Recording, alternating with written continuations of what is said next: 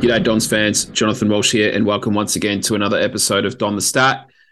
We're back on the winners list following a 13-point win against the Giants on Easter Sunday. At 3-1, we're off to gather round in Adelaide to take on Melbourne on Saturday afternoon in a battle between third and fourth. To chat through it all, I'm joined by my co-host Ian Hume. Humey, how's things, mate?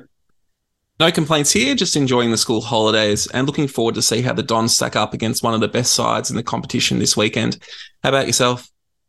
Yeah, no school holidays for me, but much like yourself, mate, I'm really excited for this week. It might be famous last words, but I'm kind of really intrigued to see how we take the challenge of playing, one of the premiership fancies, a team in really good form, and also over in Adelaide interstate, and then the challenge of, what looks like it's going to be wet weather. I think in years gone by, any one of those three things are probably brought on a little bit of dread for me, but I'm genuinely excited to see how we handle it. No huge expectations or anything of the like, but I think Brad Scott will have his charges just geared up for another challenge to try and take on another opportunity to evolve how we're playing football. So yeah, I'm really looking forward to sit down on the tally and take it all in. Yeah, me too. I'm really keen. Before we get started tonight, I just want to say that the bonus episode 8 with Jade Hockey is now out on Patreon. It's had some good responses so far from those that have listened to it. It's going to go live for all listeners this Sunday morning. So hopefully it's to go with an Essendon win the day before, but if not, it's be a nice little palate cleanser over the disappointment of a loss. Also want to shout out to our new patrons, Michael Goth, Chris Gillies, Sam, Stephen McAteer, James Lowry, Chris Blackberry, Peter Ackery, and Frank Levy. Been some great new video content coming this week as well that you've put out. And again, that's also got some great response from our patrons. Yeah, feedback's been great, mate. I'm hoping I can get one out ahead of the game against the D's. There's one area of particular on the D's game that I'd like to have a bit of a look into and see whether I can grab some footage of it. So fingers crossed I can take some time away from the day job and put that together. Well, we all know what's more important, let's be honest. Yeah.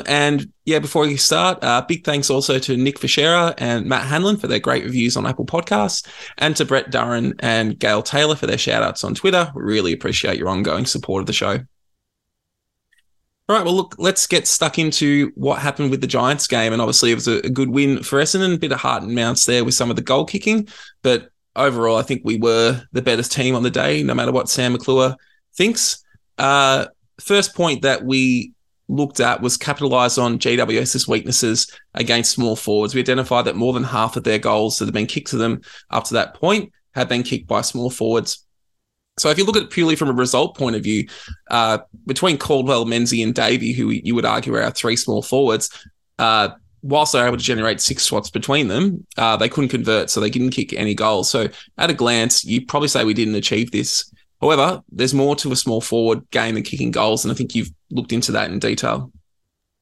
Yeah, firstly, mate, I'm going to fine you $2 towards the Don the Stat end of season trip for mentioning Sam McClure on this podcast. But that aside, yeah, I actually thought Menzies, besides Stringer, was our best forward, even though he didn't kick a goal. He got up and down the ground better than I've seen him do in his first few games, which was really impressive.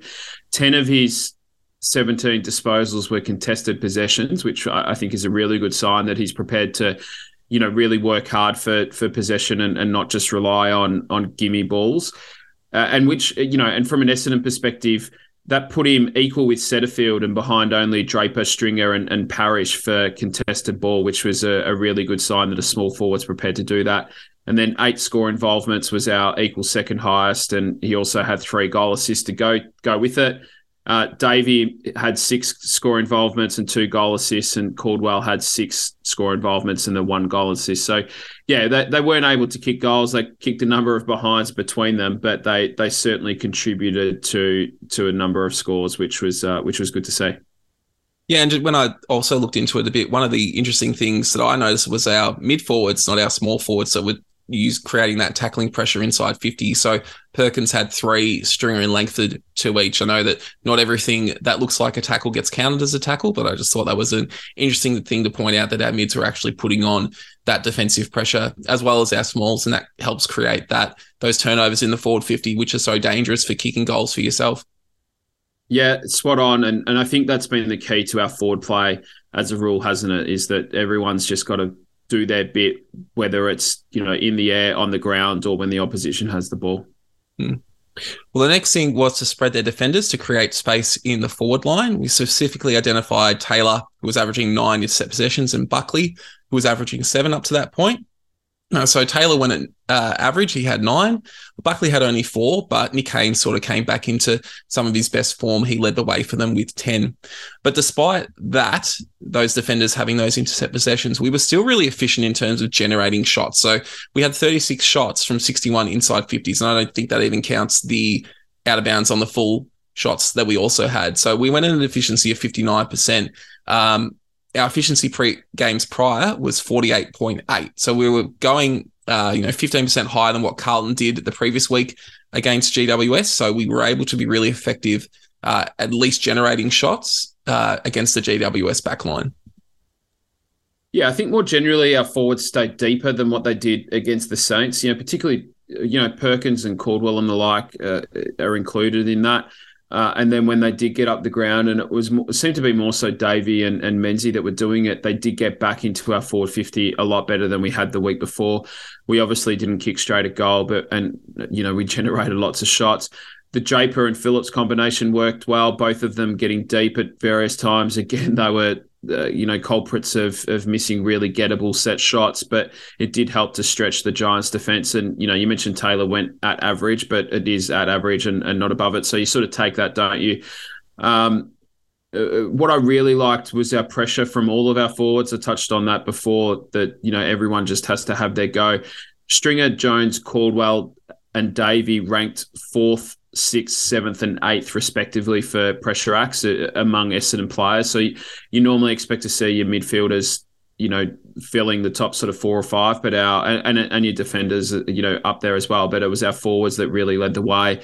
We scored 3 goals, 8 or 11 scoring shots from turnovers in our own forward half. So that's a real big improvement on what we've seen this year and certainly what we've seen in years gone by. And then we had 6 scoring shots from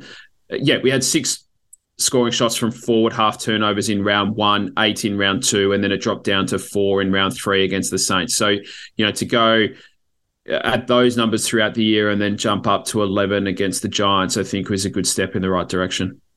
Yeah, and definitely.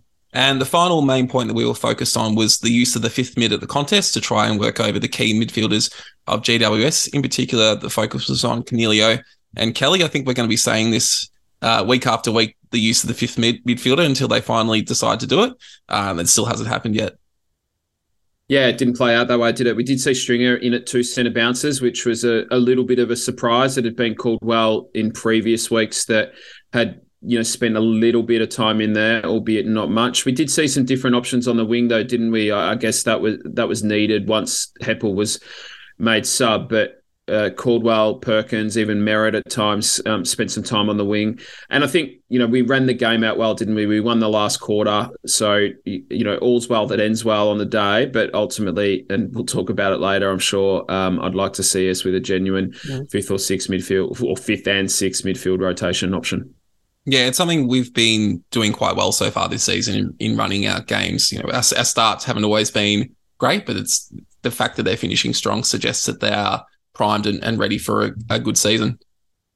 So just in terms of some other general things that went right with the game, we conceded a lot less intercepts. So clearances were fairly even, and so the big difference in generating attack came from Essendon having 10 more intercept possessions, and that obviously gives you the opportunity to create attacking avenues. So if you go by the particular players that had the most intercept possessions, GWS did have the top 3 in Haynes, Taylor and Whitfield, but Essendon had the next 6. So Redmond, Kelly, BZT, McGrath, Munn and Laverty all had 6 or more intercept possessions. So we're creating a lot of opportunities through intercepts, and they're at different areas of the ground as well compared to GWS, which were mostly in the back half.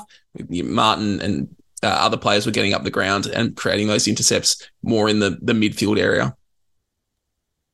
Yeah, and we scored well again from our defensive 50, didn't we? Well, in terms of scoring shots, we had 7 scoring shots to 3. We kicked 2 goals for 5 from our 7 scoring shots, so it didn't entirely show on the scoreboard, but, we did a reasonable job of, once again, as we have done pretty much every week this season, of being able to intercept in our back 50 and then turn that into scoring opportunities. Yeah, absolutely. And it sort of flows into the next point, which is about how well the structure's held up. So GWS only had 9 scores generated from turnovers compared to 25 for Essendon. So that's a huge advantage that Essendon generated there.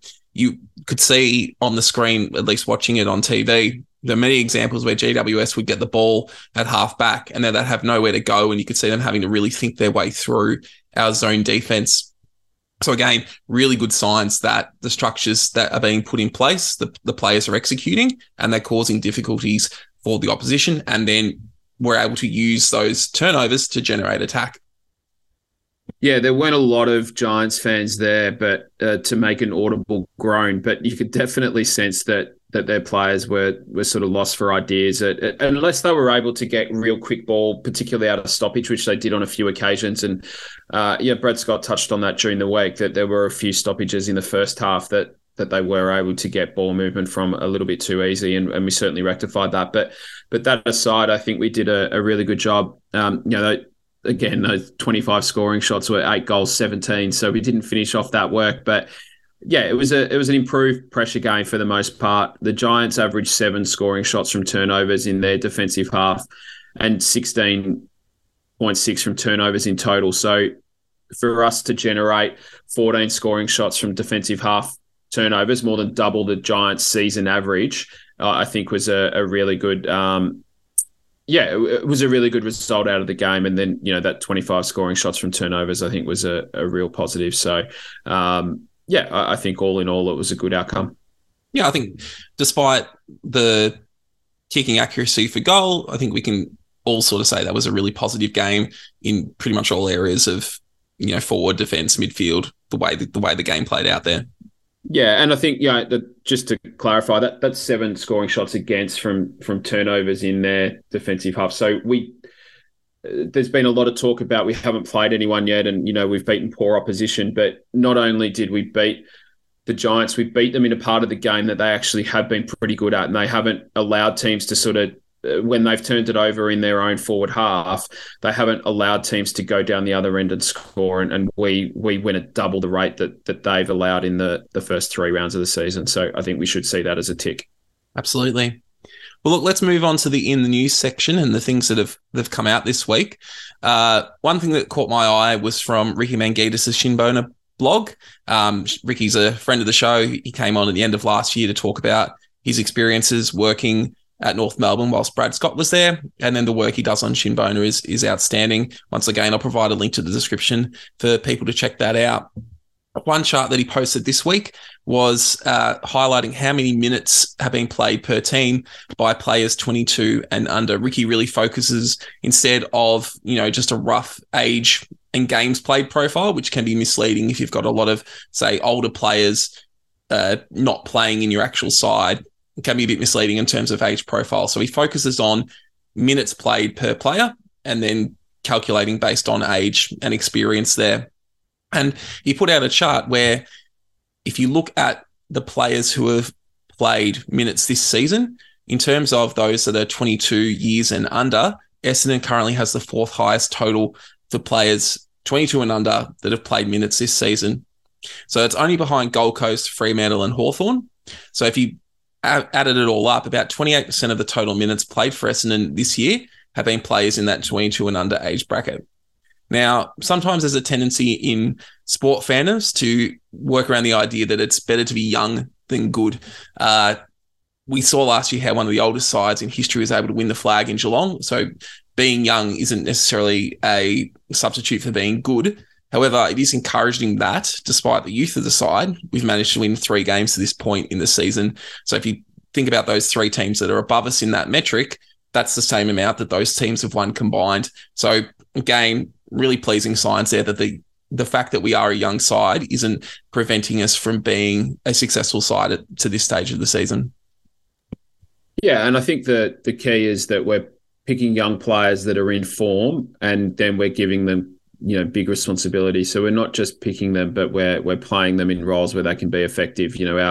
Our 2 wingers are in that 22 and under bracket in Durham and Martin. We've got, Harry Jones, who's I think still 21, playing as a key forward. And then we've got two small forwards who are very young and have played a handful of games between them, who have become really important parts of how we're trying to play the game. So, yeah, but I think moreover, a couple of things stand out here to me. We looked at how young Fremantle were last year, and I think a lot of us, myself included, were a little bit put off by the view that Essendon, maybe couldn't have a year like them, and we needed to prepare to have inconsistencies. And I think we sort of thought, well, if Fremantle could do it, why can't we? And I think that, is reasonable. But what we're seeing with Fremantle in 2023 is that inconsistency has manifested itself from season to season rather than just, within a season or within a game. And arguably that drop-off started last year. They won their last 3 games of 2022, but they beat the Bulldogs at home, who weren't going that well at the time. And then they won their last 2 games against bottom 4 sides. In the block before that, they had 3 losses, a draw, and 2 wins against teams that didn't make the finals. So I think they really dropped off in the second half of 2022, and that's carried through into 2023. And then the other one that stood out to me was that the Magpies are effectively the most experienced team in the comp so far in 2023, or when I say most experienced, the oldest, which I'm putting in inverted commas. Their young players are having a huge impact, and I think we're a little bit blinded by the fact that they're surrounded by a lot of mature bodies. So yeah, and then I was also surprised to see that we've had more minutes from players 22 and under than the Crows, but I think maybe that's because of the sub choice.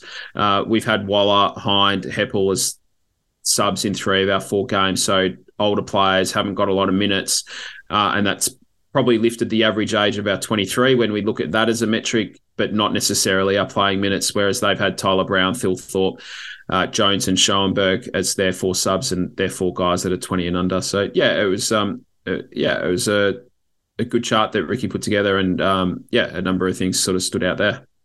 Yeah, it'll be interesting to see how that goes over the rest of the season, whether that ratio is maintained or whether other players who come back. And obviously we haven't got 4, first round draft picks from the last 3 years in Reid, Cox, Hobbs or Sartis playing in the side, and there's an argument to be made that if they were available, they would all be in that side and taking that age even lower. Another thing that really caught our eye, you were straight on posting this to me after you saw it, was First Crack, the show on Fox Footy that comes on after the Sunday games. Lee Montagna actually talked about how well set up our defensive 50 was, and I thought that was really interesting because it was only a few days before where you really identified that as a key reason that even though we have been conceding quite a lot of coast-to-coast ball, we haven't been conceding quite a lot of coast-to-coast scores because our defensive 50 players are set up so well. And then Daniel Hoyne, who really brought about that talk that you did last week about, not just focusing on the coast-to-coast ball movement, looking at the outcome of that and why that's not lining up with more scores. Something also he brought up when he was speaking on SEN Sports Day. So just in general, if you go simply by scores generated from defensive 50, either through stoppage, turnover or kick out this season, Essendon has only conceded 70 points. So 70 points from balls moving from our forward 50 to the opposition's forward 50. And we've actually generated 115 points for. So we're up by 45 points in that metric so far this year. So we're being really effective at scoring from our defensive 50, and we're restricting opposition scores from our forward 50. Yeah, I really enjoy the First Crack. It's probably the only football program that I watch with some level of, on a regular basis. But and to be fair, I'll give them a little bit of an out. They do have to cover all 18 teams, whereas we obviously obsess over just the one. So we're not quite stretched as thinly as they are. But, after all the research and analysis we did last week, and, whilst we believe in what we see and we believe in the data, there's always a level of hesitation when you put yourself out on the line, even though you feel like you back it up and you can support it with everything that you see and know. To see that narrative to start to play through in the media was a nice little bit of, vindication for what we do here. But yeah, I think what they didn't touch on is that our defensive 6 or our back line has held up because of that pressure through the front 2/3 of the ground. We rank 8th for inside 50s against. We were 13th in 2022. So we've done a better job at restricting the opposition to get inside our defensive 50 in the first place. We rank 7th for marks against us in inside 50 this year, which, we all aspire to be 1 or 2, but that's still a big improvement because we were 16th last year. So, we had the 3rd most marks taken against us in our defensive 50, and we've improved that significantly. And then we've gone from 15th in the AFL to 9th for tackles inside 50. So we've improved that part of our game as well. So still lots to do. Still, lots of things that we need to improve, but it is still improvement nonetheless. And it's not just happening in our back 50. It's happening all over the ground. Yeah, as you sort of mentioned there, given all the talk that's been said about Essendon, it's pretty impressive that we're plus, 11 points a game in scores generated from defensive 50 after what last year's experience was like. And it's not like we've played teams that are bad at moving the ball from their defensive 50 to forward 50 either. Both St Kilda and GWS are above this on this metric, whereas Hawthorn and Gold Coast are below. So it's not like we've played teams that are worse than us to this point of the season to generate that metric there. Yeah, that's right, mate. And, when we look at all of the data and all of the metrics, probably the biggest one that we haven't touched on yet that really stood out is I think we kicked 1,000 behinds on Sunday, and despite giving them all of those opportunities, we didn't concede a single score from a kick out. So I think that on its own is a huge improvement from how we were playing last year. One more before we move on to this week, mate. You tweeted about him earlier in the week. Can we talk about Darcy Parish? Yeah, I think there's been a lot of discussion about Darcy Parish's effectiveness, and obviously him being in a contract year and also as a free agent, he's getting a lot of press. My impression overall this year is he's playing pretty well, and I think the stats back that up. And the biggest change for me this year has been his willingness to kick the ball as opposed to handball. So far this year, he's averaging 18 kicks and 15 handballs per game, whereas in his previous 2 years, he's handballed more than he's kicked. Last year was far more than he kicked. I'll be interested to hear whether that's something he's focused on specifically or whether it's been a directive from the coaches. I expect that we've been instructed to play for territory, and that's encouraging our players to kick more than handball. I know there's a lot of consternation about his disposal, and, I think people can point to moments in games, the GWS game. I think he had Stringer sort of on the lead in space and he ended up kicking it over his head. Those moments do stick in the mind and cause players issues. But I think with the better pressure forwards we have this year and the better setup behind the ball, getting the ball into the forward line and getting it deep is a key focus and something he's been doing. And I guess you're going to go through his metrics now, but he's on track for a better year stats-wise than his All-Australian one in 2021. Yeah, that's right, mate. He's 7th in the AFL for average metres gained per match. He's number 1 for centre clearances. He's 5th for average stoppage clearances and equal 1st for total clearances. He's equal 11th in the AFL for score involvement. So, he's had an incredible start to the season. I know he didn't lay a tackle on the weekend. That's not great, but it's also unusual for him. It's not like that's something that happens week in, week out. It's happened, a handful of times in 130 odd games that he's played. And you're right, he gets criticism for his kicking, and he did make some errors on the weekend. I will say, and I'm not letting him off the hook for that kick to Stringer. Jake Stringer, I think, would have to be one of the more frustrating targets to kick to for our midfielders because he's not predictable. Peter Wright's predictable. Peter Wright's going to lead straight at you, get his hands up high, and that makes it easy for our forwards. For our midfielders. Jake Stringer's not like that. He'll lead one way, he'll lead the other, he'll loop around, and that makes it hard in times. But yeah, he made some errors. But I think when you consider all the things that he's really good at, any suggestion that we could do away with him and just take a free agency compensation pick, I think is a pretty foolish one. He's also 11th in the AFL for contested possessions. So he's obviously winning the ball at the contest, and he's winning more clearances than anyone in the AFL that isn't named Patrick Cripps. So, he's getting the ball forward and helping us with that territory game, and he's doing it at a standard that is elite in the AFL. That meters gain stat, he's 7th in the AFL. There's only one midfielder that's above him, and that's Seb Ross. All the others that are above him are playing halfback and wing, so the typical players that you expect to be high in metres gained. So what he's doing in that regard is quite unique from a midfielder's perspective. his kicking efficiency is at 57%, which doesn't sound great. But again, when you consider that he's winning the ball at the contest, it does stack up against most of those that are in the top 10 for contested possessions, or top 10 or 11. So Davey Uniacke he's having a bit of a freak season. He's kicking at 73.9%. He's in the top 11 for contested ball. Tom Green's at 66%.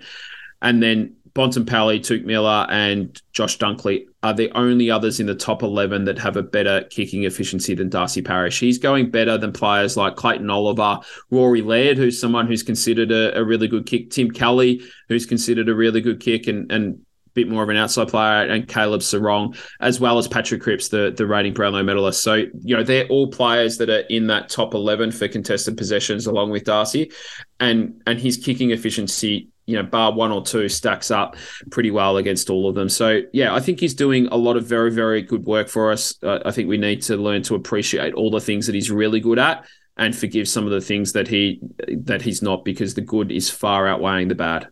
Yeah, and I think the best teams, when they have players like that do have some weaknesses, the best teams work to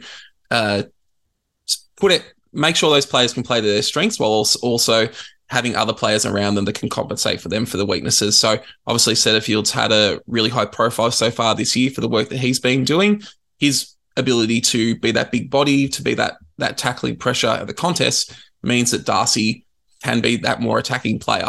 And I think the best example of that is what Richmond did with Dustin Martin. Dustin Martin, obviously an outstanding offensive player, not the greatest defensive player, but they built around him a system that would allow Dustin to be at his best offensively, and whilst also not missing out by having other players pick up the defensive load. Yeah, that's right. I mean, Darcy Parish clearly isn't James Hird, but James Hird was allergic to picking up an opponent, but he got away with it because of everything else he did, and his teammates knew to play around that. And yeah, we're moving more and more into a system-based approach rather than individual, and that does still mean that individuals play to their strengths and others compensate for it. So I think that's a good point. Yeah. All right, well, look, let's start talking about Melbourne.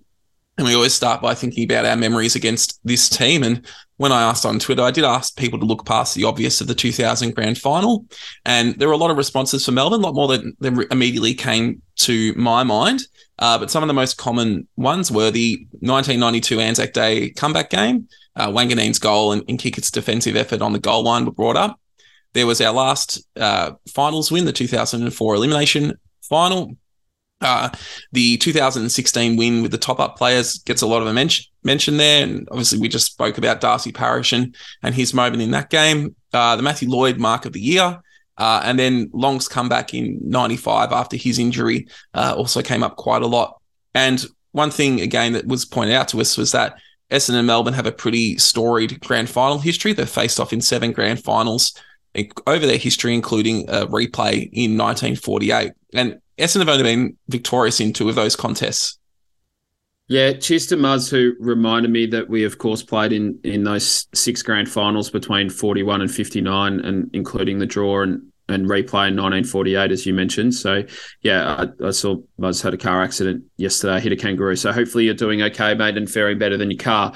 You and I, earlier in the week, we were trying to think of some players who have played for both Essendon and Melbourne, and we thought of a number of them that went from Essendon to Melbourne in recent years. Moorcroft, Hibbard and Melksham, of course, that are there now, Chris Heffernan and Mitch Brown, but we couldn't think of too many that came the other way from Melbourne to Essendon besides Sam Wiedemann, who's obviously on our list now, and then our ruck coach, Mark Jamar, who came across as one of those 2016 top-ups.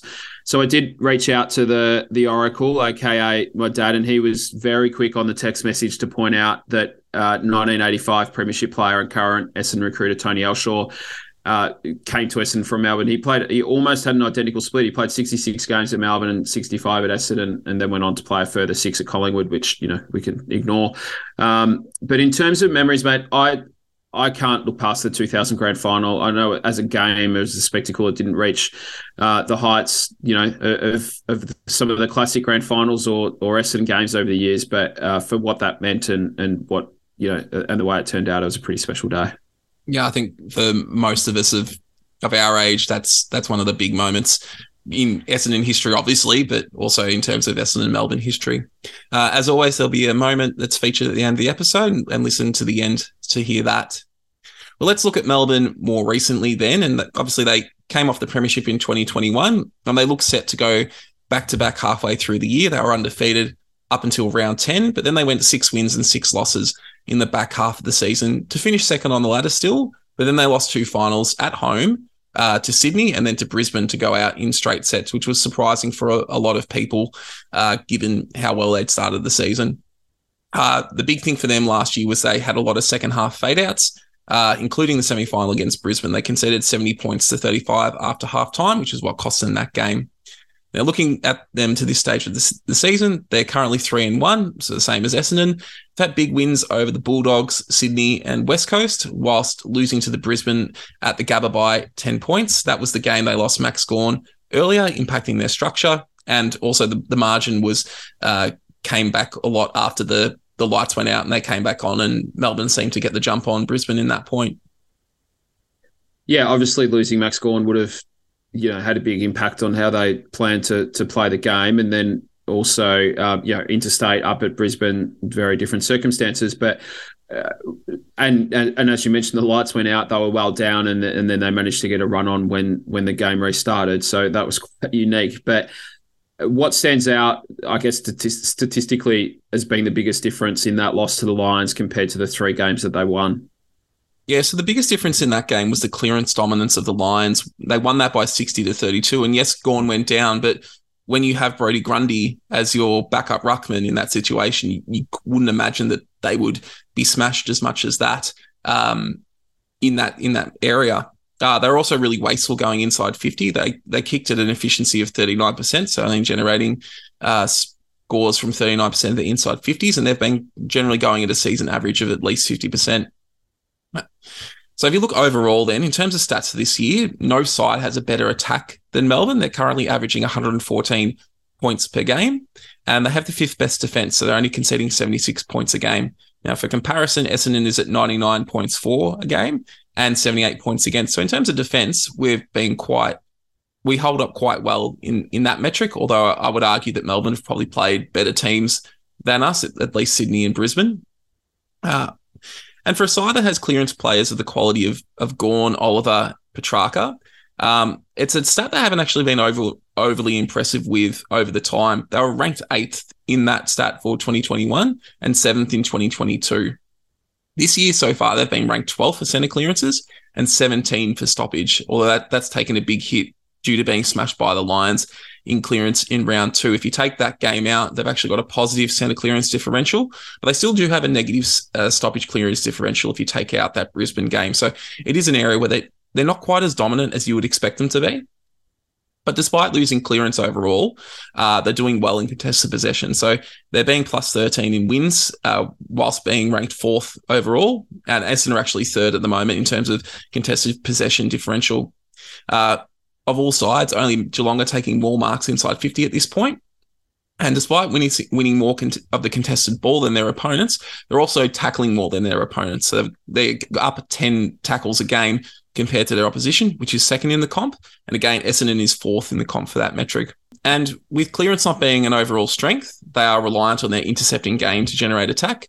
So plus 7 differential, which is the 2nd best in the league. And again, Essendon are 4th in that. Yeah, that clearance one is a really interesting one because I'm pretty sure they're 1st for total number of clearances, but their differential is quite poor, and they've had these wild swings and roundabouts, haven't they, with that game against Brisbane where they got smashed and then obviously being able to win the clearances in others. In terms of list changes, they've made 8 over the off-season. Do you want to talk us through those? Yeah, I won't go through all of them because there are a few players who didn't really play, but the key outs, Luke Jackson to Freo and Jaden Hunt to West Coast. But they've managed to source almost like-for-like replacements for those two in terms of Grundy and Lockie Hunter, meaning they've been able to make minimal changes to their structure, which is, again, really important for teams wanting to have consistency season between season. Hunter's been useful. He hasn't been quite the same highs as his Bulldogs peak, but he's still averaging 21 disposals with 4 inside 50s a game. And since Gawn went down, so focusing on those last 2 matches, Grundy has actually been performing quite similar to his Collingwood 2018-19 form when he was probably the best ruck in the competition, averaging 21 possessions, 5 clearances and 4 marks a game, although his hit-out numbers are slightly down compared to that Collingwood peak. They did have Wiedemann out, obviously went to Essendon, and he's been probably replaced by Shaki on the list, but Shaki has been yet to play a game, and they've gone with a debutant this season, Jacob van Rooyen, who sort of fills that role there. He's in his second year, but he made his debut this year. He's 194 centimetres tall, and he's kicked 5 goals in the first 2 games, so he's another forward threat to worry about, to go with McDonald, to go with Fritsch. Ben Brown, as we're going to see, is in the side this week. So there's a lot of threats that Melbourne have in their forward line. Is going to keep our defence busy. Yeah, good point. And onto the midfield a little bit. We spoke about earlier that we're keen to see a 5th and 6th midfielder in there, and we're hoping we might see it against the Giants, and we didn't. The Ds are obviously known for the strength and power they've got in their midfield. How have they approached their centre bounce mix this year? Well, they've actually made a bit of a change up. So the last couple of years, they've really focused on their core midfielders. So Oliver, Petrarca and Viney in their premiership year were attending really high numbers. So they basically didn't have a 4th or a 5th option. It was really small numbers. Currently this year, Oliver is attending 86% of their centre bounces, but Petrarca and Viney are in the low 60s. And Melbourne are really rotating through players through the centre bounce. So players like Harms, Sparrow, Jordan and Pickett going through as that sort of 4th rotation, and they're getting, in the 20s or 30 percentages. And they're not just this year, they're not actually just relying on that core 3. They're exposing a lot more different players and being a bit less predictable about how they go about it. Another thing that really stands out for Melbourne is how they've been finishing games strong. They've won all of their 4th quarter so far this year, and if you add up all their points up, they've been 88 points up. Essendon is also the only other undefeated team in 4th quarters, only up 42 points though. For Melbourne, this might be inflated somewhat by the odd circumstances of that last quarter of their Brisbane loss. They kicked 6-1 to 2 behinds after play resumed following lights out, so that does contribute to some of their margin there. Yeah, it's another area of improvement for us, so far 4 games in, to say that we've been running out games well and we've won all 4 of our last quarters. The other interesting thing for Melbourne is there was a lot of talk about Brayshaw when he decided to stay at Melbourne and re-signed, and he went from playing halfback and wing straight into their centre bounce rotation the week that he announced his contract extension. He's dropped out of that midfield rotation. I think he's attended 3 centre bounces in round 2, but besides that, he seems to be back into that halfback role. So yeah, they've sort of changed things up, not only from how they went about it in 2021, but also how they went about it in 2022. Yeah. Well, look, let's reflect back on the last time Essendon played Melbourne, and it was round 3 of 2022. Obviously part of our poor start to the year, although after the Geelong game, there were a couple of closer games that made you sort of think, well, maybe we're not as bad as we think we're going to be. But that game saw Melbourne 14-15-99 defeat Essendon 10-10-70. Another poor start for the Bombers. Melbourne started 3 goals to none. Essendon managed to drag them back briefly to take the lead in the 3rd quarter, but then Melbourne kicks 5-3 to 2-5 in the final term, as well as a couple of late goals in the 3rd quarter to run out 29-point winners. As one of those, sort of like us versus GWS, it was a game that Melbourne probably should have won by more. They had 66 inside 50 to 39. Essendon did win the clearances in that game, 39 to 32, but they turned the ball over 10 more times, which allowed Melbourne those multiple re-entries to their forward line. Oliver was a standout. He had 38 disposals, 8 clearances, and 9 score involvements. Brayshaw, who you mentioned before, 34 disposals and incredible 20 marks. One of those games where once Melbourne got it on the outside, they were able to control possession pretty well. Sam Wiedemann, who won't be playing at all in the game because of his concussion, unfortunately, he kicked 4 goals. He was the dominant goal kicker for Melbourne. For the Bombers, Peter Wright, again, another player who won't be participating this time, kicked 4. And then Shield had 25 and Parrish 24 disposals. Yeah, I wasn't at that game. I'm pretty sure I was over in London at the time, but if my memory serves, and I certainly didn't go back and watch it, but McGrath went to Petrarca that night from memory and had a bit of an impact on curtailing him. But it was one of those games, despite hitting the lead in the 3rd quarter, that we never really felt like we were in it, but we never really felt like we were out of it. And it's still only a couple of goals of difference halfway through the last quarter, but the D's kicked the last 3 to ultimately put it out of reach. Yeah.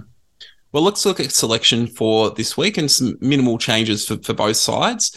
Essendon, Wiedemann, obviously, as we mentioned, is out injured with concussion. And surprisingly, given Brad Scott's comments earlier in the day, Alan Davey Jr. is outmanaged. In comes Snelling, sort of that like replacement for Davey in terms of being a small forward. And then Heppel moves into the 22 after being sub last week. The emergencies for Essendon are Hobbs, Hind, Voss, and D'Ambrosio. And for me, given the weather forecast, I think they've made the right decision not to replace a tall with a tall at this stage. Snelling, for me, is the type of player who could be really useful in a wet game with his pressure, with his tackling.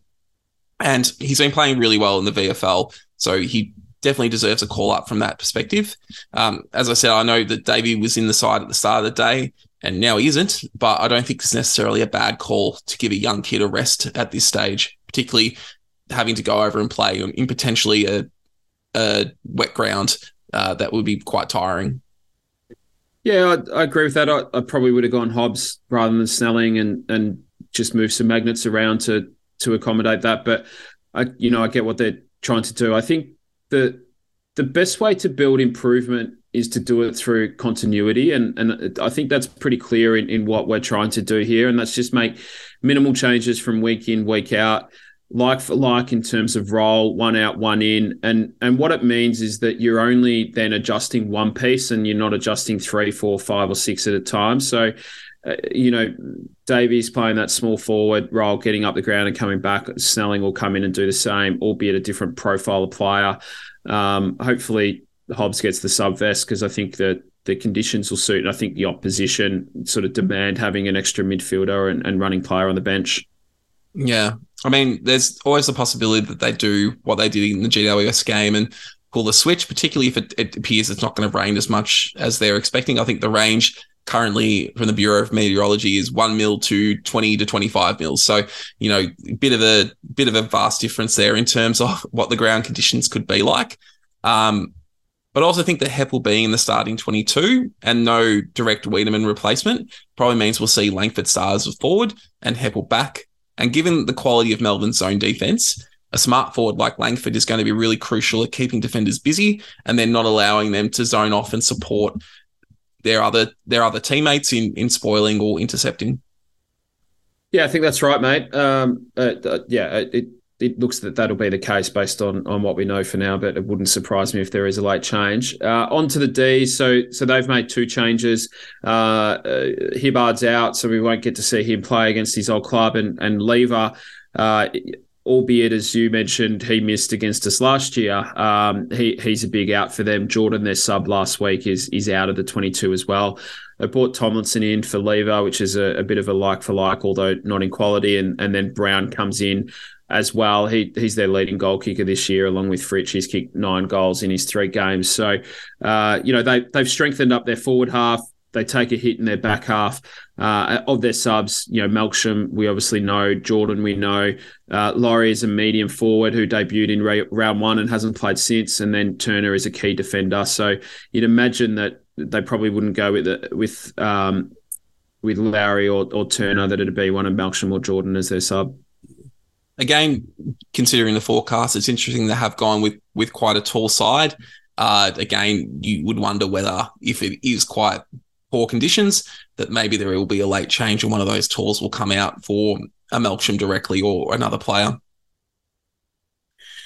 Let's then look at what Melbourne did last week, and they played just after us over in Perth, and they handily took care of West Coast, 19-12, 126 against West Coast 9-9-63. It was a 24-point margin at halftime, and that ballooned out to 63 with an 11-goal-to-5 second half. If you go down the team stats, Melbourne won all the key metrics, so there was no area in the game where they weren't dominant. They had 6 multiple goal kickers. McDonald led the way with 4, whilst Fritsch and Petrarca kicked 2 each. And then that man, Clayton Oliver, 34 disposals, 10 clearances. This sort of game you expect from Clayton Oliver. Obviously, while both teams, Essendon and Melbourne, have had 6-day breaks, Melbourne have also had to deal with that travel factor of flying back from Perth and then getting on another plane to go to Adelaide. Do you think that has any impact on their preparedness for this match, or are they experienced enough at this stage that they can handle that fairly easily? Yeah, you're right. They're a well-experienced and well-seasoned team, and they're clearly at a different stage of development than what we are. I would think it would have some impact, though. They flew home Sunday night straight after the game, I believe. So it would have been the early hours of Monday morning when they got home and into their own beds. And I'm certainly no sports science expert. In fact, steer away from those types of conversations. But what I do know is that sleep is the best form of recovery, whether, you're recovering from a game of footy or from a hangover. It seems to do the trick. So I imagine they, I still, it's kind of the equivalent of them playing their game at, 10 or 11 o'clock at night, isn't it? By the time they get on the plane, get back from Perth, get to Melbourne, get to their homes and get into bed and get some rest. So, I'd imagine they would have had a pretty light week. And, if we can keep the game for close enough for long enough, who knows, perhaps it'll impact late in the game. Yeah, and again, given the forecast of up to 25 millimetres of rain, players that are tired or still sore from that trip back, that could potentially have an impact. And I think given that forecast, it may be very difficult to plan for this game. And, it could be clear conditions based on the forecast, or it could be torrential rain. How do you go about adjusting a game plan for such conditions, and how would you prepare that for taking on Melbourne? Yeah, I think we're actually in a fortunate situation, and maybe a little bit more so than Melbourne, despite their experience and the quality that they've got in the team, and they've got runs on the board, that our game that we've played so far in 2023, I think lends itself reasonably well to the wet. I don't think we have to make as many adjustments as maybe we would have needed to in previous years. As we know, territory is everything in the wet. So that adjustment shouldn't be too hard because we're already playing a territory, base game. I think both teams are typically pretty direct with their ball use. Essendon a little bit more so. Where we're not so direct, though, is when we're coming out of back 50. We really do try to use that first kick to try and set up our play. So I think we're probably going to have to be a little bit longer and a bit more direct coming out of the back line rather than sort of controlled and methodical than as we normally are if that rain does come. But I think that's where the two ruckmen is really important in this, and where we do have an advantage because they're only going to go with Grundy and then pinch hit elsewhere. I think Phillips and Draper are really going to need to give us that outlet kick from the defensive 50 because we're going to need it if that rain does come down. But I think in terms of style and ball movement, that's really the only adjustment that we'll need to make. Well, then how do you see the midfield battle playing out? We've talked a lot about Melbourne's midfield and obviously the danger posed by players like Oliver and Petrarca. How do you go against a team like that? Yeah, you mentioned how Brisbane really dominated those clearance against them in their round 2 loss. Brisbane are a really strong clearance side, but they're kind of inconsistent. They've won the clearances significantly in their 2 wins and they've lost them in their 2 losses. So I don't think we should take away from that game that the D's lost the clearance count because they're playing against one of the midfields that are the best at it. Brisbane are good, but they're inconsistent. So I think what happened was that Brisbane really got themselves up for that. If you remember, they got pumped in round 1 and they really went after the ball in round 2 and caught Melbourne by surprise. Dunkley and Ashcroft, its second gamer at that stage, led the clearance count that night with 9 each. Neil had 8, McCluggage had 6, and then it was shared by a group of other midfielders and other Lions players. So Dunkley aside, who's obviously, a big, strong, tall midfielder, and, he's our centre field, it wasn't big bodies that dominated, and granted they played in the dry, we're likely to play in the wet, so there's some differences there, but the Lions were just really, really committed to winning contested ball and making sure that they were, giving themselves every chance to get territory by winning clearances.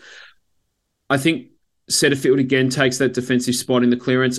I don't think we're necessarily, it's an either or, do we tag or defend Petrarca or Oliver?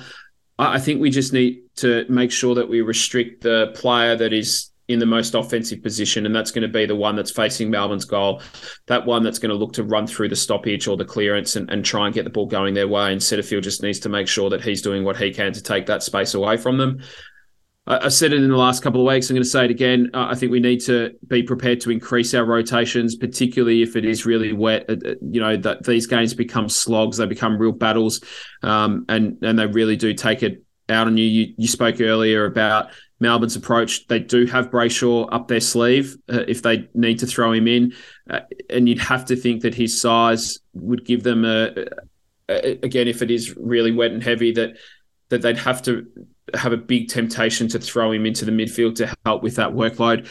Maybe, though, Lever being out might change that. But, yeah, ultimately, Setterfield takes that defensive spot again, as he has all year, and tries to limit either Petrarca or Oliver, who's in that more offensive role. And then ultimately we rotate more. Let's see Caldwell, Perkins, Stringer in there a little bit more, and Hobbs, if he does come on as sub, I think gives us a little bit of an ace up the sleeve, so to speak. As we know, the best way to get territory, whether it's wet or dry, but more so important in the wet, is to win stoppages and win plenty of them.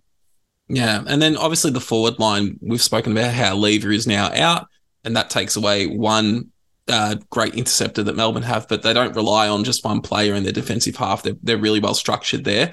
How do we go about limiting their effectiveness and creating scoring shots for ourselves? Yeah, they certainly do try and free Lever up to intercept as much as possible. He's fifth in the AFL this year for intercept marks per game. So it is a big hole to fill. And Tomlinson's a handy player, but he's not Lever, let's face it. Brayshaw and Rivers are equal 24th, and Stephen May's only played the 2 games, so it's a bit harder to get a read on how he's performing. But they do have some options down there, and you mentioned earlier Brayshaw took 20 marks against us last year, so he's a dual threat. If he plays in the midfield, he's going to be a bit of a weapon for them. If he plays in the back half, then he's a worry there too for us. So he's a watch, but they don't have a lot of size back there. Tom McDonald's been named in the back line. He's 195 centimetres and 100 kilos. He played forward last week. He kicked 4. I think he'll play forward again. May's 190 centimetres, so he's not your typical key defender. Tomlinson, they brought in, is 193. Rivers is 188. They've got young Judd McVie back there, who's 185. Bowie's 178. So they're not big. They're not overly tall. Harrison Petty's their tallest at 197. He's played forward a little bit, but with Brown back, and I expect McDonald to play forward, and with Lever out, I think he goes back into the back line. I think this is the matchup, mate, that we need to isolate, whether it's Draper, it's Phillips, it's Jones. It probably won't be Stringer, but it's likely to be our tallest forward at any point in time. He's lost 40% of his one-on-one contests this season, so I'd really like to see us try and work him over and try and isolate him. But moreover, where we can't get separation, I think we need to create contests and bring the ball to ground. We've been better at that this season, and if it is wet and we do get all that rain, giving away intercept marks will really, really let them off the hook. So, because we're going to have to fight so hard to get territory, you can't give that away by allowing them to have an outnumber. Dump kicks inside 50 are okay this week, as long as they're deep and we've got even numbers. We have to make sure that's the priority. When we look back at Melbourne's 4 games this season, the West Coast game was the outlier. They weren't good enough to lock the ball inside their own forward 50. They only scored the 1 goal from forward stoppages, i.e. in Melbourne's defensive 50. But in their first 3 games, it was a real problem for the Ds. They conceded 3-1 in round 1, 4 straight in their loss to Brisbane, and then 2-2 in round 3 from stoppages in their defensive 50. So I think isolate Petty where we can. He's the vulnerable one. And then deep entries to contests where we can't, get separation and obvious options. And then see if we can expose that weakness at that defensive stoppages to them, an area where we've been pretty good at. Absolutely. And as you sort of say, if we get on top in that clearance battle and we're getting territory in the wet, you often see repeat stoppages in the forward 50. And then, as you sort of said there, we can expose that hopefully with our smalls. I'm going to end with our final thought then. Obviously, we've talked a lot about it, the potential of being wet. The Essendon player that's going to have the biggest challenge to adjust to wet conditions is? Yeah, I think it will be a little bit of a challenge for a lot of our defenders, but I think Jordan Ridley the most. He instinctively goes for his marks, and if we do get that rain, the conditions probably won't lend themselves to that. He's going to need to spoil more often than marking, because we do want to clear the area. So I think he's got the biggest adjustment to make. What about you? Yeah, I'd say Shield. I think he relies so much on burst from stoppage to be at his most effective. It's really hard to do that on a wet ground, particularly as the Adelaide Oval's already going to have had 2 games played on it to that point of the weekend. If it's raining before then in those previous games, it's going to be a bit more chopped up than you would otherwise expect it to be. So a bit of a challenge for him this week, I imagine, if it is wet. Yeah, I guess one thing that he does have at his advantage is his ability to carry and clear an area quickly. But yeah, that also relies on him being able to get the footy, doesn't it? Yeah, absolutely. Well, fingers crossed, we don't see Oliver with 40, 45 disposals this week, and we keep him to a reasonable number, and then maybe we can get our hands on the ball. Yeah. All right, look, that's going to do us for tonight. Just some info on what Donnerstadt's going to look like over the next couple of weeks, because with Anzac Day does throw our regular schedule out of whack a little bit. So as I said before, bonus episode 8 is going to be out Sunday morning. On Tuesday this week, we actually have a special guest lined up that's going to talk about Essendon's first 5 weeks with us and what we've witnessed over the game style during that time. We're also going to do the Melbourne game review during that episode rather than holding it over to the Collingwood preview. So we're actually going to be recording the Anzac Day preview on Sunday morning, and that'll come out straight away. We were hoping to do it on the Sunday night so that we had the final team, but our schedules don't line up at this stage. So we thought it was better to do it earlier rather than on Monday night, so more people had time to listen to it. Regular podcast should resume for the Geelong game, with that going out either Thursday or the Friday night before. Yeah, I really enjoyed your chat with Jade, mate. Well done, and thank you to Jade for joining us. Obviously looking forward to the game on Sunday, but then, I think we can announce that special guest as Robert Shaw. We have put it out on Twitter a couple of times. So, Shaw, he's obviously got a lot of football knowledge and watches the game closely. And he'll join us on Tuesday night to talk to us about what he's seen as our improvement and some of the changes we've made, and then moreover some of the trends that we're seeing across the competition, and with a bit of an eye to what sort of the next chunk of games looks like. So looking forward to that chat with Shorey, and then obviously the build up to Anzac Day is always a big one. So it should be good fun. Absolutely. And just on that Shorey episode, it's going out to everyone at once. It's not going to be behind the paywall for a week before it goes out. It's going to be live to everyone as soon as it's completed. But that's all from us tonight. Any final words from you, Jono? No, looking forward to sitting down on Saturday, mate, and seeing how we go. Yeah, me too. Go Dons. An absolute lemon by Mark Jamer. Peveril stands and delivers to the square. Lloyd! Matthew Lloyd! Mark of the year. That's a car. Well, shades of yesteryear, a flying Lloyd. There's a lesson to be learned here for his opponent too. Lloyd's had a clean run and jump a couple of times today, and Warnock hasn't taken his running. You just can't allow him to do that. You've got to get into him as his run is coming.